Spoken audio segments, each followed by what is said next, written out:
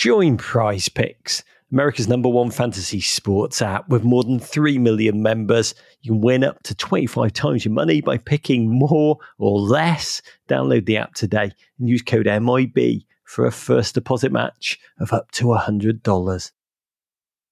New Year's is now in the rearview mirror. By now, some of the excitement about our New Year's resolutions may be dying down, much like my excitement for Chelsea Football Club as we get further and further into the season. If you're looking for performance apparel that can help give you the extra push you need to keep up with your health goals, Vuori has you covered. Vuori creates incredibly versatile and comfortable activewear designed to look great in everyday life in and out of the gym, or in my case, on or off the tennis court. Plus, Vuori is 100% offsetting their carbon footprint by offsetting 100% of their plastic footprint from 2019 and beyond. They are utilizing better sustainable materials for their products, empowering your best active life. With Vuori, you can feel good about the things you buy and also how they are made. Vuori is an investment in your happiness. For our listeners, they are offering 20% off your first purchase. Get yourself some of the most comfortable and versatile clothing on the planet at vuori.com/MIB. That's VUORI.com/MIB. Not only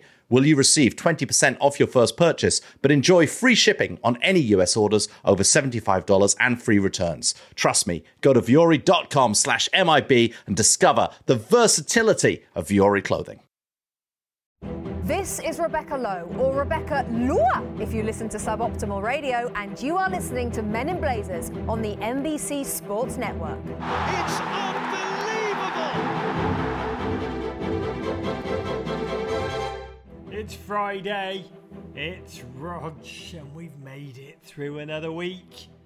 One filled with, well, all kinds of emotions. And I don't know about you, but I teared up yesterday watching the incredibly inspiring footage of Fulham and US international defender Tim Ream meet 13-year-old Reece Porter. If you didn't see it, go and find it. It is so beautiful. Reece is a Cottagers fan who lives with cerebral palsy and was a target of what can only be described as savage social media abuse after he posted footage of himself playing goalkeeper on TikTok. Quick segue. What is wrong with people? Really? What is wrong with people? But back to Tim Ream and Reece, back to beautiful things, because I'm going to play you a segment from a British breakfast show which shows footage of Reece being interviewed at Fulham's training. They invited him there after the awful social media bullying. Tim Ream then arrives on the scene, and as he speaks beautifully, Reece just starts sobbing with joy. Let's take a listen. I mean, I know that there's Tim Ream, isn't there? The Fulham defender. Is he quite good? Yeah, wins a lot of headers. Does he? What would you say to him if you were to see him now? You know, to give him a bit of advice about, improving the game and contributing to the team. Yeah, I would say that he's a great defender, and yeah. How can he improve? How can Tim Ream improve? He could improve. I don't know. I don't think he needs to improve. Go on, you can say it. You can say it. We thought you don't think lovely. I can improve? No. Oh, you can always improve. You can always improve. We thought it'd be lovely to introduce you both. Tim, I mean, I know you've tweeted about what Reece has been doing, and you've been blown away by kind of, just him saying enough, and I'm going to call this out. Yeah, I mean, listen, I showed my family his video, and I just think, people see footballers as role models and inspirations, and for me, what he's doing is more of an inspiration than anything that any of us could ever do. Oh, to listen to that moment is to experience something that's all that's good about sports. Huge respect to Tim Ream, the 33-year-old from St. Louis. Just watching, just listening, just experiencing his love, his empathy, you gain an immediate sense of the leadership he must bring to our young US squad, still grappling with, let's just say, their off-the-field decision-making. One more story about football that's uplifting, involving another hero of ours at Men in Blazers, Liam Baskell, a 7-year-old football-mad GFOP from Bedford, New Hampshire, who since his birth has been battling a rare form, a terrible form of paediatric cancer. If you've seen our set in the Panic Room, we used to have a blue moon in the background with Liam written on it. That was for him. And as we pod, Liam and his family are taking a football tour of England. This week they went to City's League Cup clash midweek and are headed to Chelsea to watch them play City. I think his beloved City. And if you want to be smacked in the face by perspective, Google Liam's family's blog about his battle with cancer. We sent out a link this morning in our newsletter to see Liam's face beam in Manchester as he watches his heroes in the flesh. It's a reminder of the true football joy that can be created through the game. I'm honestly tearing up as I say this to you, and I also want to thank everyone at Manchester City and everyone at Chelsea who've gone above and beyond to give such love to Liam, to his family, the Bascles. We are sending you all, Bascles, the love in the world. Liam, you are an inspirational young gent and you personify courage. You saw me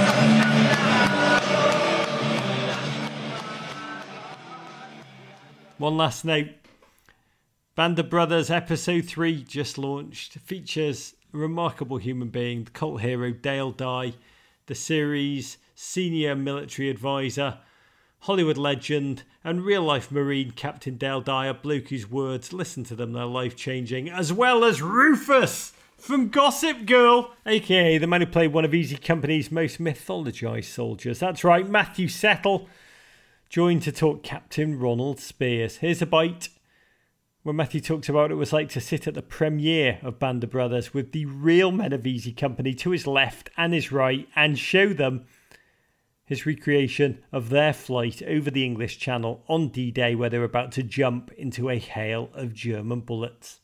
Okay, so yes, that was incredible. I was sat next to Spears and Winters, and there was enough light to just see their faces looking up at the screen at the jump into Normandy. They were there again. There was an intensity. It was almost like there was this element of disbelief in them seeing the screen, and then a re-witness of what an amazing feat they had been a part of. Oh my God, we really did that. Yeah, it was incredible to sit there next to them in awe. Okay, let's do this. Sting me up, producer Jonah. Rabona. Was that a Rabona? Is that a Rabona?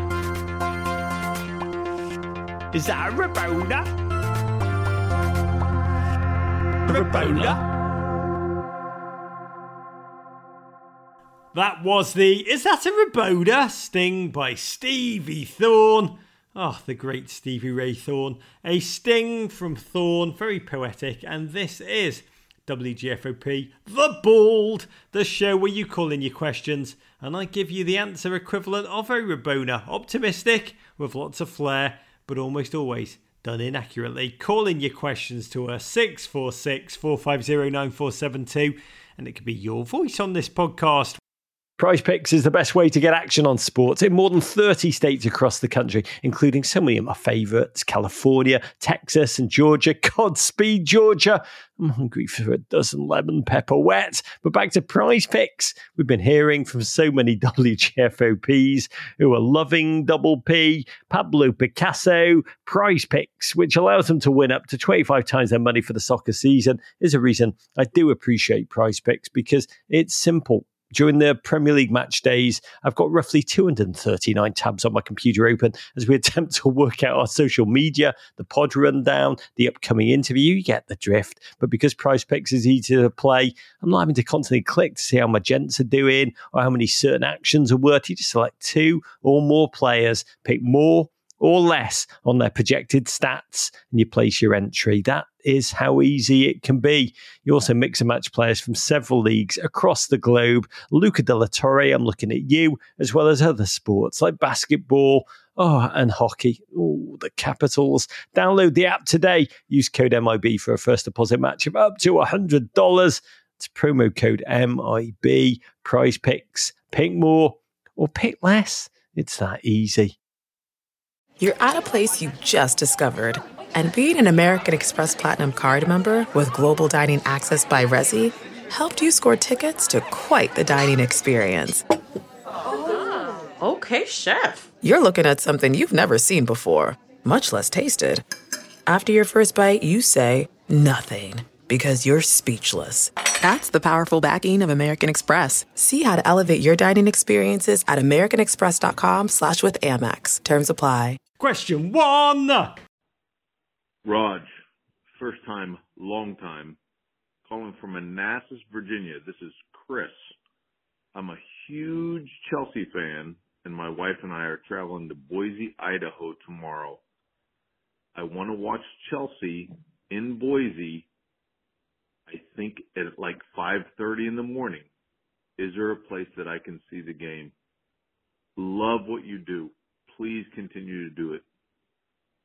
Love you. Bye. Oh, listeners in Boise, do us a favour. Please email us and tell us where we can have Chris go in your fine city. Here's the story. What a rumble! A rematch of last year's Champions League final. Tommy Tuchel enters with a smirk, knowing he not only has 3 wins on the trot against Pep's Kashmir squad, but as Chelsea have opened the season looking imperious, rippled, ready, robust, and in contrast, City have resembled their manager. Still handsome, yes, but fractious and prone to stumble onto the sideline with a day's beard growth and a sweatshirt that looks cheap as heck, but actually costs the GDP of Moldova. This game, it could be title deciding. I don't like to be hyperbolic, I kind of do, but I don't like to be hyperbolic. But it is title deciding. And, you know, in these situations, these big moments, an angsty Pep has a predilection to overthink his tactics. One ray of hope for City. Mason Mount is out. Another, yes, Chelsea have conceded just once all season, and that was against Liverpool from a penalty. But goalkeeper Edward Mendy is going to be a game-time decision. He's missed the last 2 games. And what a difference maker he's been since he signed on this day last year. Christian Pulisic, if you're asking, I would say that would be a surprise inclusion if I parsed Tuchel's words correctly as he continues his return from injury. Ultimately, if Pep does not unleash an avant-garde experiment that will totally crash and burn, this is going to be just a magnificent battle royale, all about which manager can enforce his idea of football on the other. City will look to press Chelsea high, back into their own half, push their defenders up, make the field small. Chelsea, they love to ripple their muscles, dominate the middle of that field, just smother and batter the opposition. We'll really know in the first half hour who is dictating play. Can't wait to watch it. Proper 6-pointer in every way, especially for City, who then plummet straight into a game against PSG and then have Liverpool waiting on the other side of it. This is a gauntlet, this moment for Pep. It's the truth. It is the truth. For Chelsea, well, is one of my favourite clips of the week. Thomas Tuchel, this really is him, leaning back against the wall and singing Under Pressure. Sorry, Thomas. Under pressure. Under pressure. Under pressure. Under pressure.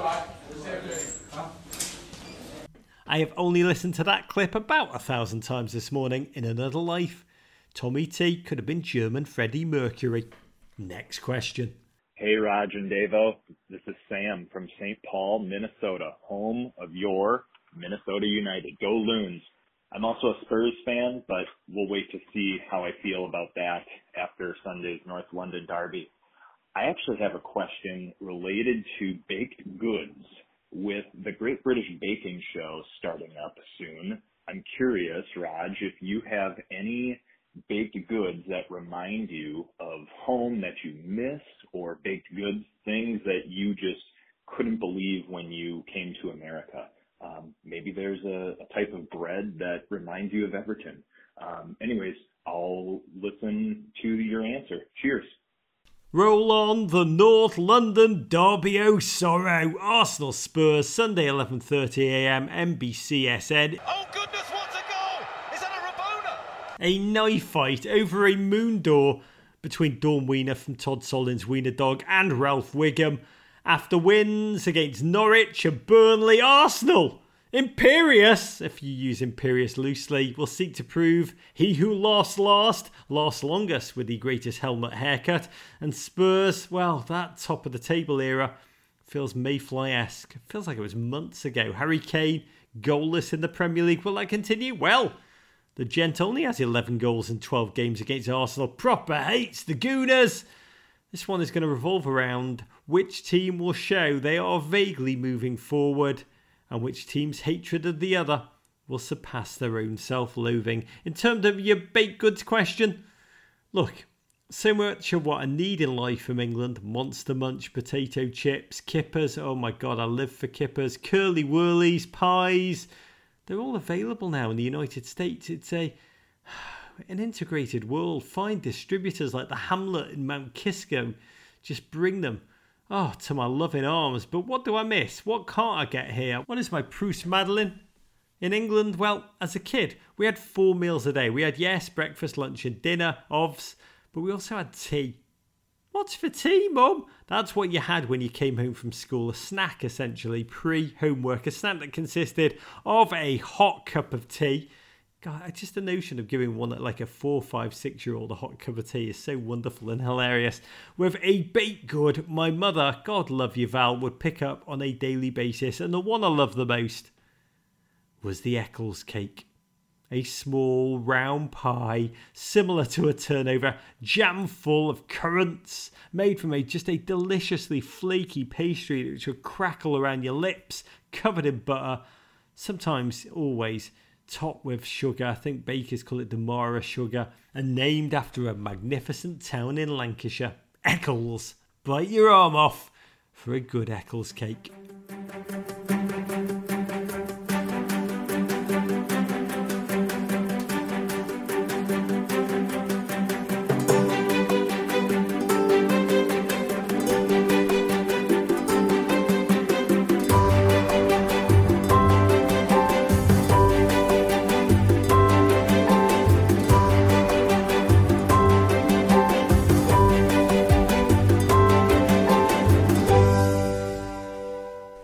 Question, please. Roger, this is Stroman Breeding from Athens, Ohio. I support Everton and the U.S. men's and women's national teams. I have an emotional question for you. As we have seen this week with James Rodriguez and his eternal scandalous saga with Everton, along with Tottenham and Harry Kane, and even Arsenal and Laurent Koscielny, it seems an inordinate amount of pressure from English football fans is put on players to really buy into their respective football clubs, cities, and cultures. Fan bases rally behind those who will go out of their way to show their societal embrace, but will also alienate players who choose to live outside city limits. The idea of mercenary players seems novel to even large market British clubs. It seems this forced affection is not as emphasized in American sports, but celebrated nonetheless. As someone who is much more familiar with English culture than myself, could you just explain this almost tribal notion that simultaneously feels noble? I feel this emotion is what makes me love the Premier League that much more, but I also fear it may act as a deterrent sometimes for those not willing to commit wholeheartedly to the cause. I mean, who wouldn't want James on your squad? But at the same time, I have a different kind of affection for someone like Tom Davies, and I'm not even from Liverpool. As always, thanks for what you do. Courage. Stroman, you beauty. What a question. One rooted in a truth that we want our players to support our teams, and they do a good act of pretending they do. We want them to believe that they love the team as much as we do as fans. We demand that. We expect that, and they play along. They do play along. They live and die competitively because they are deeply competitive. By and large, most professional athletes are deeply, deeply competitive human beings. but we also want them to yearn. We want them to dream about the team. They really yearn and dream about, as they should do, their individual career paths. They probably yearn and dream about money, if we're being honest, that success can bring. And even though we know they don't support the team that we do, there are moments when, for instance, a player laughs after a loss during the post-match handshakes, or worse, the odd occasion a player will change shirts at half-time with a legendary player on the other team who probably has just scored on them. Or in James' case, goes on Twitch and laughs publicly that he has no idea, doesn't care who Everton are playing at the weekend when he was an Everton player. You know, that is way, way, way over the line. And that's when we do go pretty bonkers. They have to play along with our fiction. But James leaving, look, it was sad. And I talked about it earlier this week, both in my newsletter, Courage, sign up for it now, but also in our Green Room on Spotify midweek. I went into it in depth and I won't repeat it. But the sadness of James, and many of you were confused. Why would Everton get rid of James? He was so good. Look, he was essentially, he made us dream briefly and left us with shattered dreams. And he has ultimately become he's an incredible footballer, but he's a footballing grifter. A man who, I mean, not only doesn't care about Everton, he, at this point, does not seem to care about his own career. He was a king in 2014. He was next level magnificent. But since then, let's just say, he's been drawn more to the lifestyle of football rather than to the application of football itself. And ultimately, this week, retired himself, age 30, to Qatar, to a club, Al Rayyan, who brought him really for the clicks, for the social media engagement, so that people like me would say the words Al Rayyan on their show globally. That is, he's a bauble. He's a marketing bauble. And, you know, he doesn't care because he likes money. And what we do as fans, we love players who are the complete opposite. We love Harry Kane. He's one of our own. This is why it's been so traumatic, the Harry Kane wants away from Tottenham experience. We love Trent Alexander-Arnold. I admire Trent Alexander-Arnold, the Liverpool lad, who, when I went to interview him, told me with deep emotion, with real emotion, how he used to look through a crack in the wall at his heroes, the Liverpool team, training. He used to live right by the training facility. And he'd look at them and he'd dream of leading them to a league title. And who was his hero?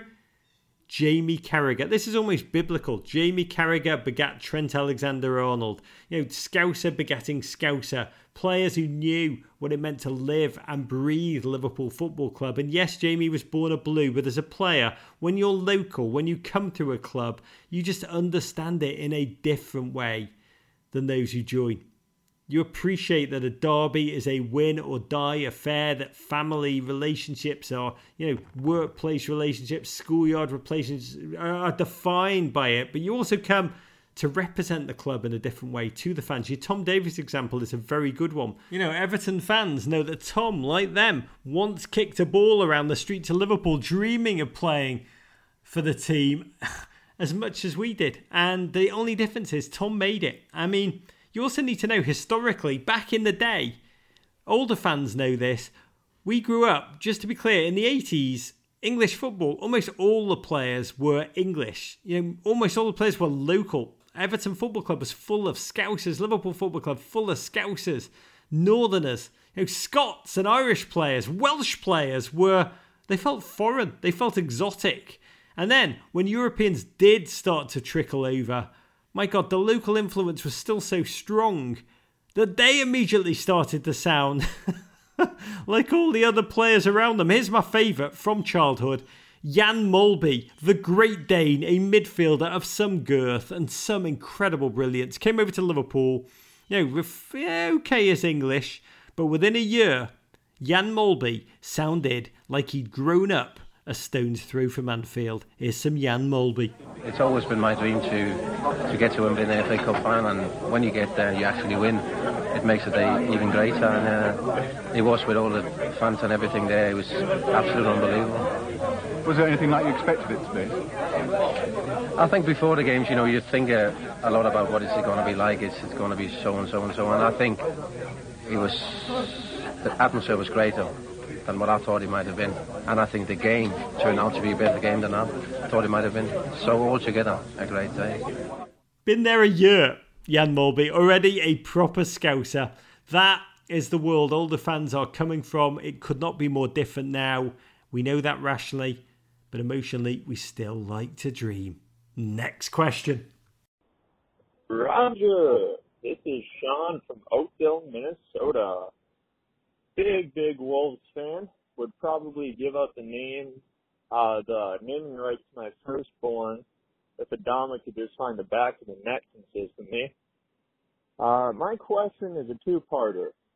So first, it looks like the Barcelona job is bound to be open pretty soon. Given the endless list of crises that they're facing, seems to be only one man for the job. Big Sam. My question to you, what is the DraftKings odds on him being appointed the next Barcelona manager? And then the second question is, how the hell do you say Big Sam's mind in Spanish? Gracias, amigo, and courage. Barcelona versus Levante, Sunday, 10:15 a.m. Eastern Time, ESPN Plus. A game for rubberneckers, snuff movie aficionados, and Real Madrid fans in equal measure. Yes, this week, Ronaldo Koeman was red-carded after a turgid draw of Cadiz. He's barely hanging on. Barca, they play a awful style of football suddenly, a cross-heavy style of football. Think exotic or erotic Burnley. They are now linked to another former Everton manager, Roberto Martinez. Big Sam, let's just say, can't be too far down the list for a club who once soared, but like Icarus, merely strapped on wax wings and headed straight for the sun. By the way, Big Sam's minds in Spain would be Las Minas de Gran Sam. And here he is, Big Sam, making the case. He should have been Real Madrid's manager. When the project is finished here, would you like to take on an Inter Milan or a Real Madrid one day? I don't think that would ever come my way because, you know, I need to have my name changed to a foreign name, I think, for there. Then I think that would be much more appropriate and not speak with a Midland stroke northern accent. One more question, please. Hi, Raj. It's John from Los Angeles. I'm a Washington Dips supporter, originally from Bethesda, Maryland. This FIFA proposal for a 2-year World Cup cycle has gotten me so angry and depressed. World Cups are special exactly because they're rare. But now they're pushing this soup plantation, all-you-can-eat approach to international football on us. Don't they get that, yes, while the first bowl of broccoli cheddar soup is indeed glorious, by the fourth one, we're just one wafer-thin mint away from implosion. We know it's all about greed. I mean, FIFA made $6 billion from the 2018 World Cup, which is 25% more than they made on the previous one. But still, they want the goose to deliver ever more golden footballs. My question is, should we just resign ourselves to greed ultimately swamping and ruining the sport we love? We fended off the Super League coup, but is it just a matter of time before the barricades are finally breached? I hope you have some hope for us, because I don't know, not feeling very hopeful. Cheers. John from LA. God, this is all so depressing. Why is it that football, the game we love, the game that gives us Marcus Rashford, Christian Eriksen, Steph LeBay, so many feel-good stories, is run by the most heinous human beings in the world? I mean, Dr. Evil often looks harmless to FIFA and UEFA honchos in comparison. And the reality is, the answer is so simple. There's a lot of money to be made in the game, to be creamed off the ether of luxury and excess and human wonder that make football the world's largest global billboard. The one thing that everyone watches. Think the NFL, but outside of the United States of America, not just inside. So men, and it still is mostly men, and greed and avarice run this thing. And I saw that face to face where 2012 Euros, I was in Donetsk, Ukraine. My God, it was a hot mess. Organisation was hilariously lax. Security was almost non-existent. And I took a wrong turn on the way to the press box, and by accident walked into I just opened the door, walked into a room, a luxe lounge that it was empty, but it had hundreds of bottles of champagne in buckets on table after table, shiny table after shiny table, bearskin rugs all over the place. And I was in there alone for a moment. I didn't know what I didn't know what it was. And a guy came in and asked me what I was doing. And I said, "Is this the press box?" And he just laughed and said, "Nope, this is UEFA's official box. Please leave." I mean, this was the VIP room inside the VIP room inside the VIP room. And afterwards, I actually saw the guy again post-game, late night, dragging out hundreds of those champagne bottles now empty and chucking them straight into the garbage. UEFA don't even recycle people. But that is football's bureaucracy, living large off the back of the game we love. And it makes me sick. And that is what the doubling up of the World Cup is. It's just a power play by FIFA, who are afraid of Europe's power at the club level and as an international body, UEFA. UEFA and FIFA are at war. They are two mobs. This is New York and New Jersey going at it in The Sopranos.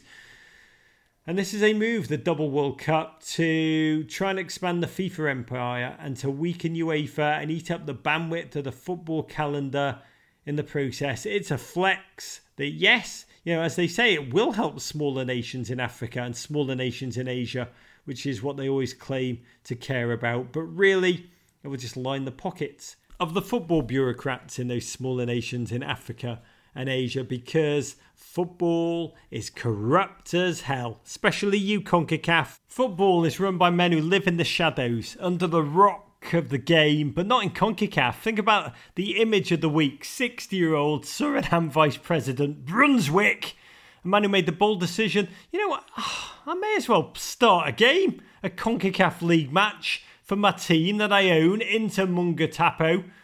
I mean, the former rebel soldier then played 54 minutes in a CONCACAF League clash against Olympia.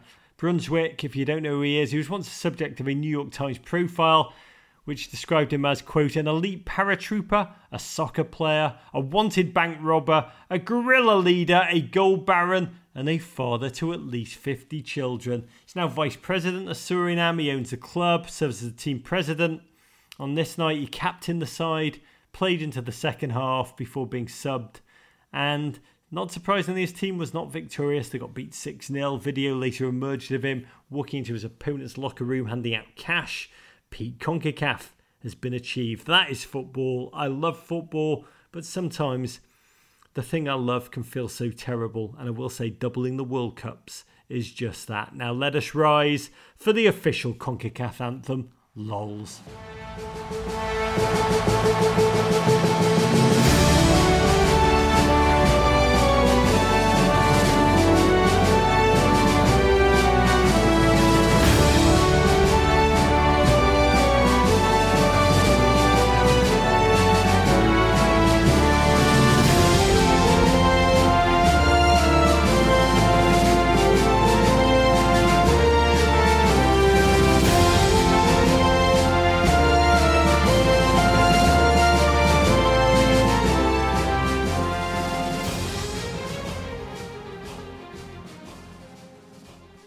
The official CONCACAF anthem. Can you imagine being given the job of, please compose the CONCACAF anthem with a brief which probably went something like, write a piece of music that just captures the sound of surreal mediocrity.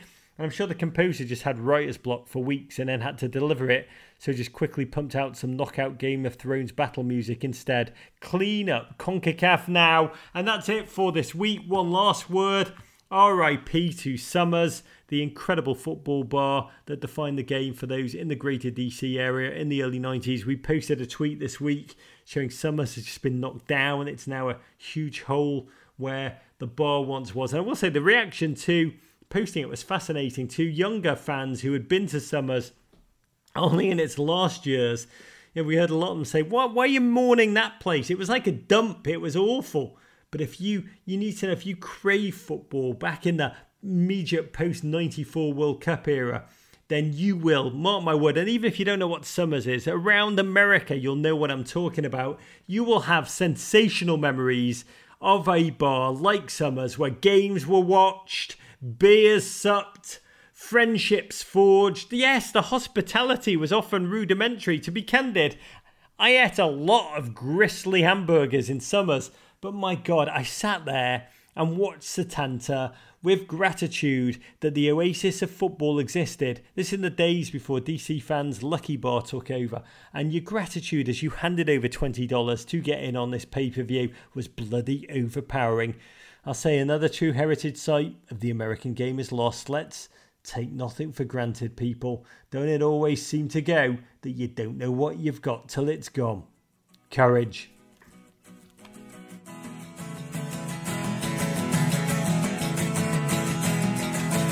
They paved paradise, put up a parking lot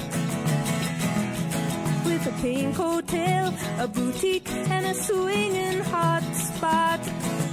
Don't it always seem to go that you don't know what you've got till it's gone? They paved paradise, put up a parking lot.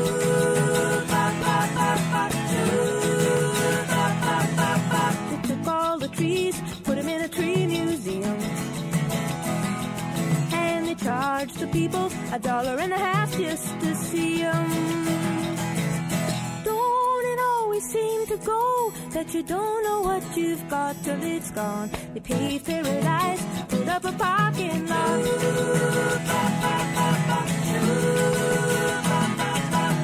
Hey, farmer, put away the DDT now. Give me spots on my apples, or leave me the birds and the bees. Please, don't it always seem to go that you don't know what you've got till it's gone? They paved paradise, put up a parking lot.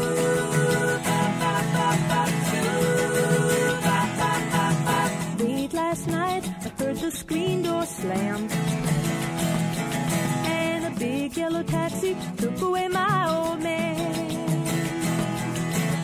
Don't it always seem to go that you don't know what you've got till it's gone? They paved paradise, put up a parking lot. I said, don't it always seem to go that you don't know what you've got till it's gone? They paved paradise, put up a parking lot. They paved paradise, put up a parking lot. They paved paradise, put up a parking lot.